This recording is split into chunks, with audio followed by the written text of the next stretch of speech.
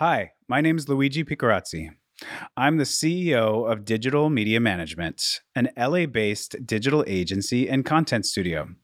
You're listening to Make It Matter, which is a podcast about what matters most to us at work.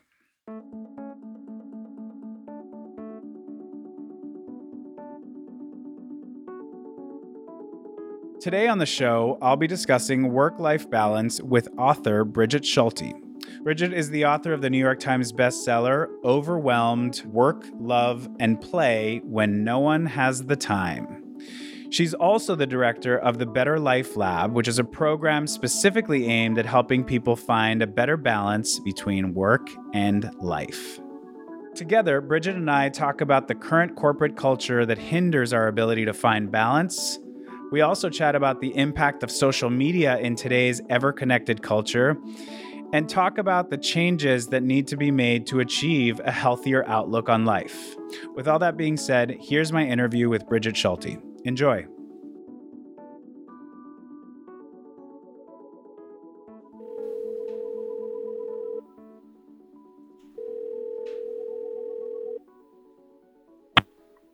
Hi, this is Brigid. Hi, Brigid. This is Luigi. Hi. How are you? I'm good. How are you? I'm good. So first of all, thank you so much for taking the time to chat with me. Well, before I guess, why don't you start by telling us a little bit about how and why you got into this field? Oh, man, how much time you got. All right, I'll try to be brief because I know people really want to know why are things the way they are and how can they be better? What can they do? And so I'm happy to talk in that vein. But I guess what I would say is that I came to this field very accidentally. I frankly was out of my mind, stressed out. I was working full time. As a reporter, I was at the Washington Post. I had 2 little kids. And I just felt like my hair was on fire. I just felt like there was just no way I could get everything done that I was supposed to do at work. I was exhausted all the time. I felt like I could never be as good a mother as I should be, that I was never spending enough time with my kids. I just was feeling like soaked with guilt and inadequacy all the time. I wasn't sleeping, sort of felt like every night was almost like this existential crisis. And everybody that I talked to was the same way. Everybody was feeling busy and overloaded and overwhelmed, and nobody knew what to do about it. So I just thought, well, this is just the way that it has to be. This is sort of, on the one hand, I've made this choice to be this working mother. And so, I have to kind of suffer the consequences, was honestly what my thinking was, which I now see is so totally wrongheaded. But I blamed it all on myself, and then I also just thought, well, with technology and these big jobs and, kind of knowledge work, this is just, everything's getting crazier and crazier and everybody's inboxes are always full and there's always too much to do. And this is just the way it is. And again, that is also really wrong, but it took me a long time to figure that out. And I was very, very lucky.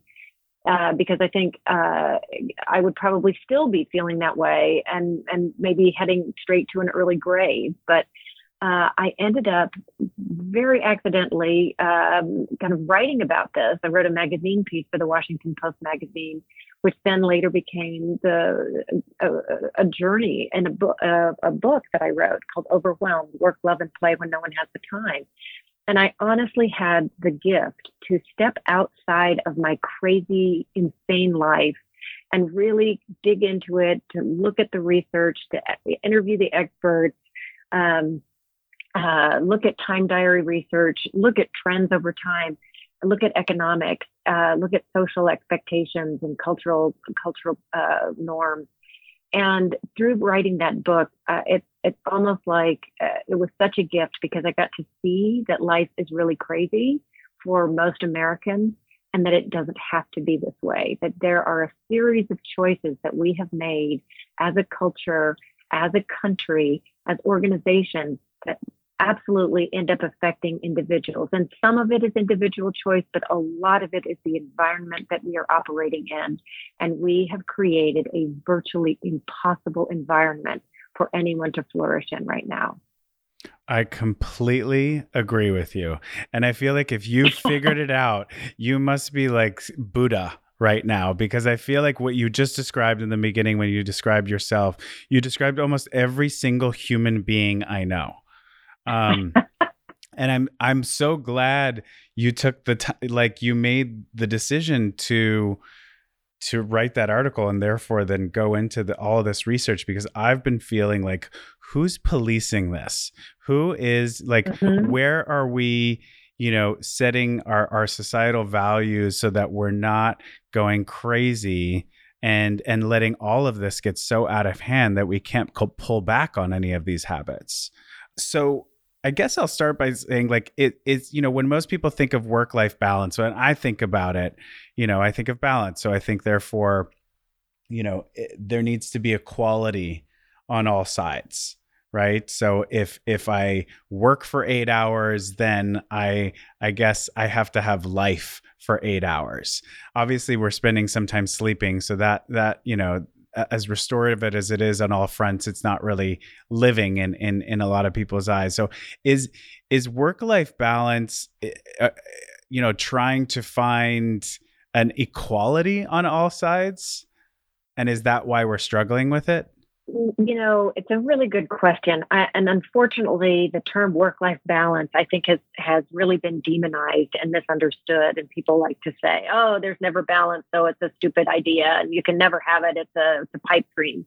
I think we need to be thinking really differently about it. Whatever you call it, whether it's work-life balance, work-life fit, work-life integration, work-life flow, work-life fluidity, whatever you want to call it. I think what we need to be thinking about and striving for is creating space in our lives for what the Harvard psychologist Erik Erikson said were the three great arenas of life that make for a good life. And that is meaningful work, time for love to connect with other people. And the third realm, or the great arena of life, was play. Time for leisure, time for relaxing, time for joy, time for doing something not for advancement or achievement, but just for the sake of doing it because it's fun or you want to, or doing nothing and feeling okay about that. So if you think about that's what the good life is. Well, are you going to have that? Are you going to have time for those three arenas every single day? Probably not. But over the course of a week, over the course of a month, over the course of a year or a lifetime, are you creating space for that? And it doesn't have to be, equilibrium or, you can get an awful lot out of 30 minutes of play a week, and most people don't even make time for that. So I don't think we need to be thinking about, measuring and time, and it all has to be exact. But how does time feel? Because that's one of the most important things that I discovered in looking a lot at time and time management. You can't manage time. You can manage your expectations and priorities for what you do in time. And so much more than what the activity is or what's on your calendar, it's how you feel about what you're doing. Do you feel like you are making time for the priorities? So at the end of the day, you've had a really busy day at work. Well, what have you done that really ties back to why you're doing what you're doing in the first place? Or have you just run around and gone to a lot of meetings and answered emails? It's going to feel really different, that experience of work. Have you really had time to sit down and have a conversation with one friend?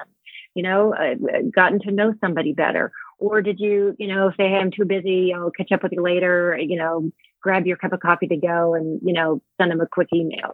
So what are you doing with your time and how does it feel? I think those are the questions to really be asking rather than, trying to keep some kind of like a counting or balance of where the time goes. Mm-hmm. A lot of times you hear people say, oh, I work so much because I love it. I would really, really push back on that because, yes, work is important, but we have really come to let work shape our identity of who we are in a way that I think we need to reclaim our soul. I agree 100%. Yeah. It's interesting. I've been meditating now for the last maybe 7 years of my life, and it's been such a good practice for me to reconnect to my soul and to prioritize my own self over my inbox. And so I completely connect with what you just said. There's a lot of millennials in our workforce here. And what we do, we work on social media. So, not only are, I think, our millennials in general connected to their phones and to social, but here they're connected in a even deeper way because they have to be on it for work. How do you feel like social media is impacting our quality of life? Well, so this is a great question. And you have absolutists out there. People will say, this is amazing. It's the best thing ever. It's going to connect the world in this really exciting way. And then you have other people saying, oh, this is terrible. We're losing our ability to connect. We're losing our ability to pay attention to anything. And like anything, I think the truth is somewhere in the middle. I think it's fantastic. I love going on Instagram. I learn a lot from going on Twitter, but that's because I very carefully curate who I follow. Mm-hmm. And it's usually people who have very interesting and enlightening things to say. There's no doubt that the ability to connect and to share information, that's fantastic. And it's not going away. So I think what we need to figure out is, well, how do we not let it master us, not let it take over our bandwidth and what we think about, not to put all of these, all of this information overload and other people's priorities, or like to lose sight of what ours are. And so I think that there can be an awful lot of noise out there, and it really takes skill and practice, I think, to try to figure out how to filter that noise, how to tap into it when you're ready, when you are going to be able to get something out of it. When you can sort of make something real or some connection out there, but then also recognize that that is only part of the way we connect with the world and other people. Yeah, it's interesting. I was with some friends over the weekend and we talked about this subject, and I was talking about a friend who had also kind of remarked that he really does feel like he's wasting his time just scrolling through social media. Like he kind of gets off, he puts his phone away eventually feeling very empty and having, again, wasted a lot of time. And one of the friends I was with said, oh, well, did you know that there was a feature on your iPhone that allows you to set a daily limit for how long you are allowed to be on these platforms? And I said, no, I had no idea. And so, I tried it as soon as I got home. And of course, as soon as I hit my daily limit of an hour on social media, the phone says, hey, you've achieved your daily limit. And, do you want to ignore this message and continue, or do you kind of want to stay? But I was so happy and excited to have realized that feature that allows me to sort of be more intentional and keep myself in check a little bit more, to go, hey, this is what you've set yourself as a time limit for, and it allows you, again, to be a little bit more intentional. Like I'm going to come here, and if I'm not enjoying myself, I'm going to stop, because I know I only have 25 minutes left in the day to do this, and so I want to make sure I'm enjoying myself, enjoying all of that time. So I was surprised to hear of this feature, and again, I'm so glad I'm sharing it here, because I felt like, wow, if I don't know this, then how many people do? Well, and you're hitting on something that I think is really important, and not just around social media, but really about this larger question about work-life balance. What you're really hitting on is the power of the environment that we operate in. I've been doing a lot of work with behavioral science in recent years. And we always tend to think, like when I was talking about initially, when I was feeling so overwhelmed, we think that it's our fault, and that if we just did something different, if we just had more willpower, if we just woke up earlier, if we just did something, that everything would be fine. And the thing about it is, when you think about the way that we live and work right now, we have work cultures that really value people who work a million hours and the emails late at night. Even though we say we don't, the research is really clear that that's who we tend to think is an ideal worker, and they work all the time, and they answer emails all the time, and they're able to put work first, which is a really it's very difficult to have work-life balance or to have caregiving responsibilities or to be basically anything other than a 1950s man, in that kind of work environment. So it really, it really disadvantages an awful lot of people. But when you work in that kind of ideal worker environment, it's really hard then to get off of social media because that's the expectation. That's what the environment expects. And so one of the things that we're really working on is how do you create nudges within the environment, so that technology that you're talking about is a perfect example of that. That's a systemic change that makes it easier then for you to make the choice you really want to make. Because if it's up to us, we're in these environments that promote overwork, that promote always being on your social media. And so how can you be really thoughtful, not only about your own individual choices, but about intentionally creating systems and structures within your organization and at work? Can you have email blackout days? Can you have meeting blackout days so that you can all focus on your concentrated work? Can you have core hours, where everybody says, okay, we're going to be available these hours, and I don't want to hear from you in the evening unless, the building's burning down, and then call my cell phone. So how can you come up with really thoughtful systems for your organization in a way that helps people make those better choices?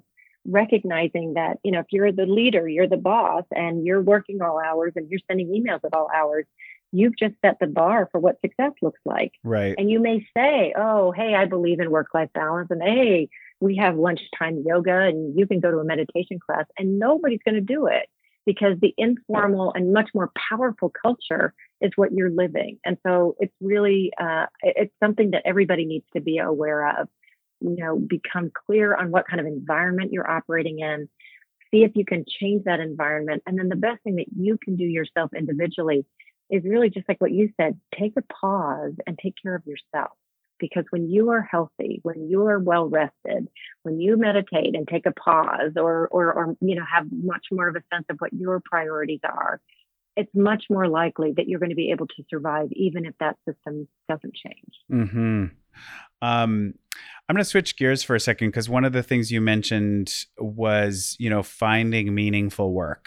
It's actually the subject of this podcast, right? We have this huge sign here in our office that says "Make It Matter," and what that really meant to me was sending a message of like, hey, make the time that you have here matter, in many different ways. One, yes, this is your job, but do make sure that you're finding something about it that fulfills you. And two, our time on this planet matters, and therefore don't waste your time on tasks that are not getting us anywhere and that are ultimately not productive. So I'm very much about trying to send a message to my staff and to the rest of the world about finding meaningful work. How does one go about that? How do you try to get that accomplished in every individual? Yeah, no, that's a great question. And I think, you probably are not going to want to hear this, but there's no easy answer.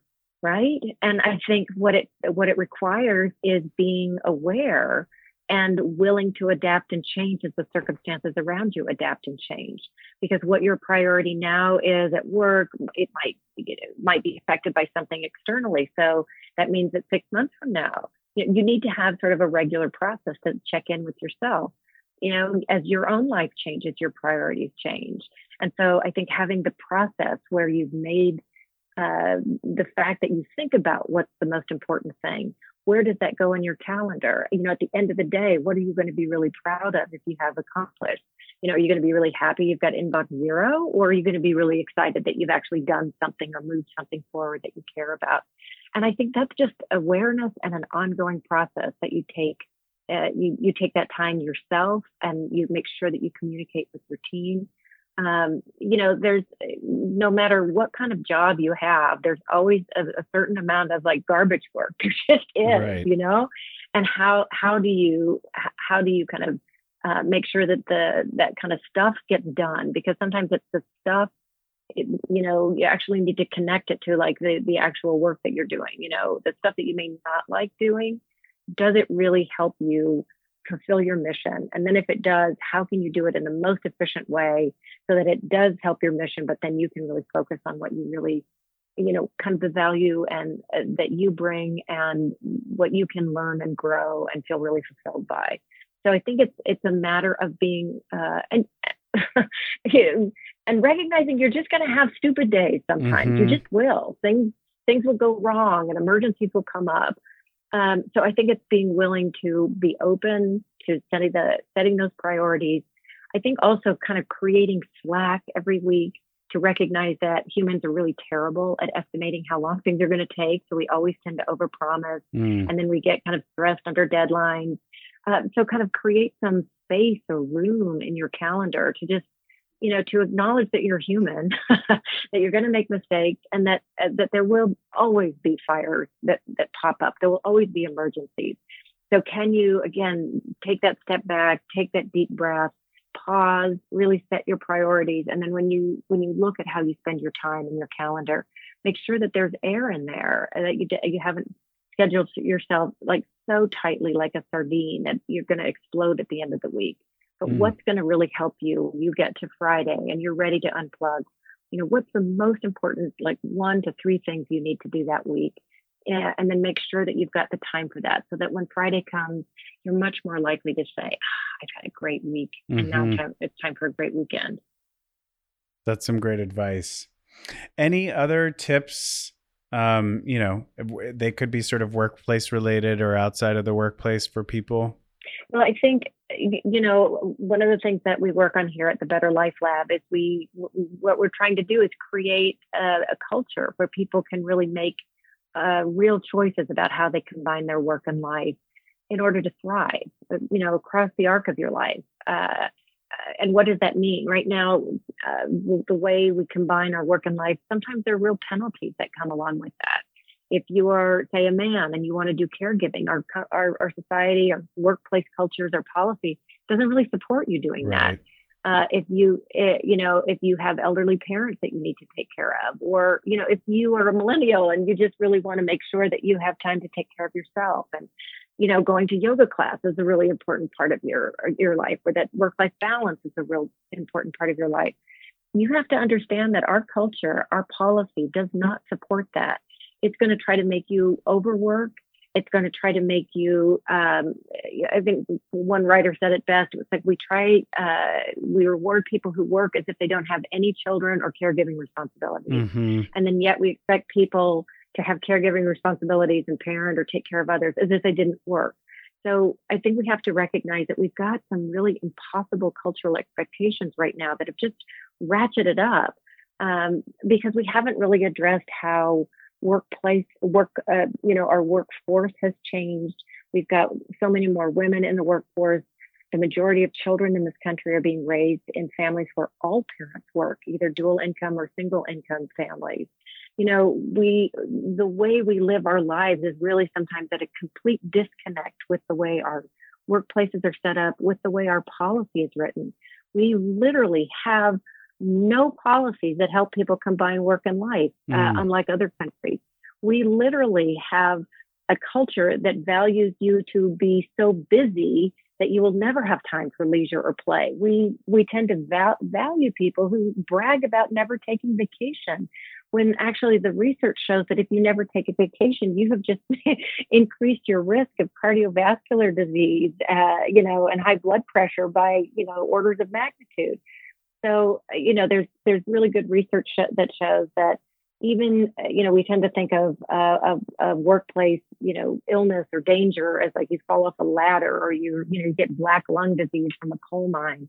But there's new research that shows just things like stress from work-life conflict, or having a toxic boss, or working long hours, or not feeling like you have control over your job, that those, what they call psychosocial stressors, have actually made work like the 5th leading cause of death in America. Oh my so God. We have to understand that these are bigger conversations that we need to have. We are the only advanced economy that does not have a paid family and medical leave program to support anybody, whether you're taking care of a child or an elderly parent, a relative, or yourself when you yourself are sick.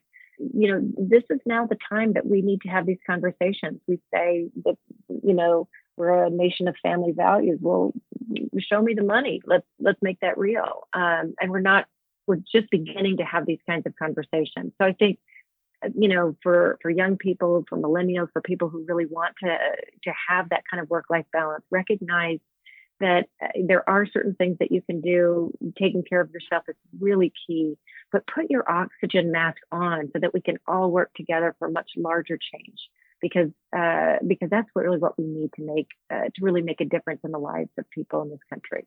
So great. You mentioned the Better Life Lab. Talk to me a little bit about that and your role there. Sure. So I'm the director of the Better Life Lab at New America. New America is a nonpartisan think tank in Washington, D.C.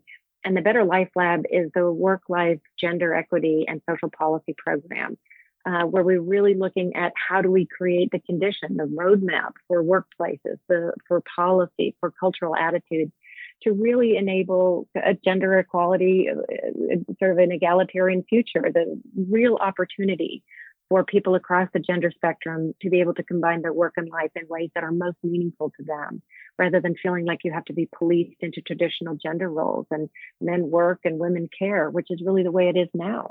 So we work on data, we work on narrative storytelling, we work on practical tools. We're developing a really cool tech tool, like an app that could be very cool. And we do policy analysis. So one of the things that we're really trying to do is through our writing and through speaking and public engagements, really trying to move, open people's eyes and move cultural expectations that what we really want is a much more human future. Not quite so tied to some really outdated gender expectations. That is so great. Is there ways that people can get involved? Is it still sort of is it more of a closed organization? How can people access it?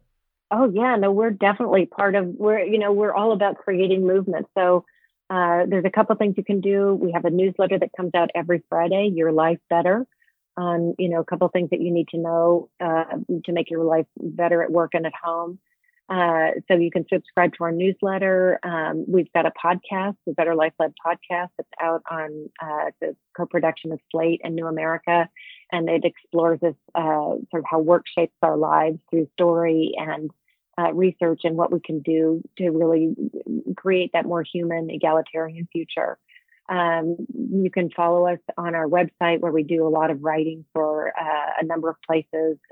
We've done big reports on childcare and the duration of paid family leave and sexual harassment at work. And we're really focused on not only understanding, kind of getting clarity about where we are right now, but really focusing on big ideas and solutions.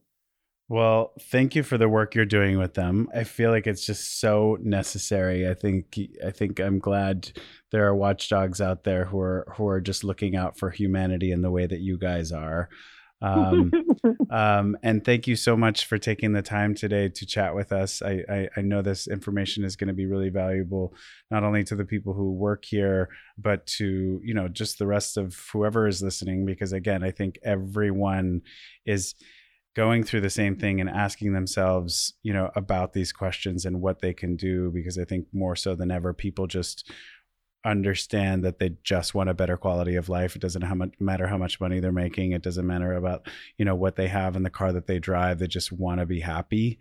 And so I really, really do think that at least, there's an awakening happening, and it sounds like there's resources for the people who are asking themselves the question. But I really appreciate you taking the time to chat with me, and wish you the best.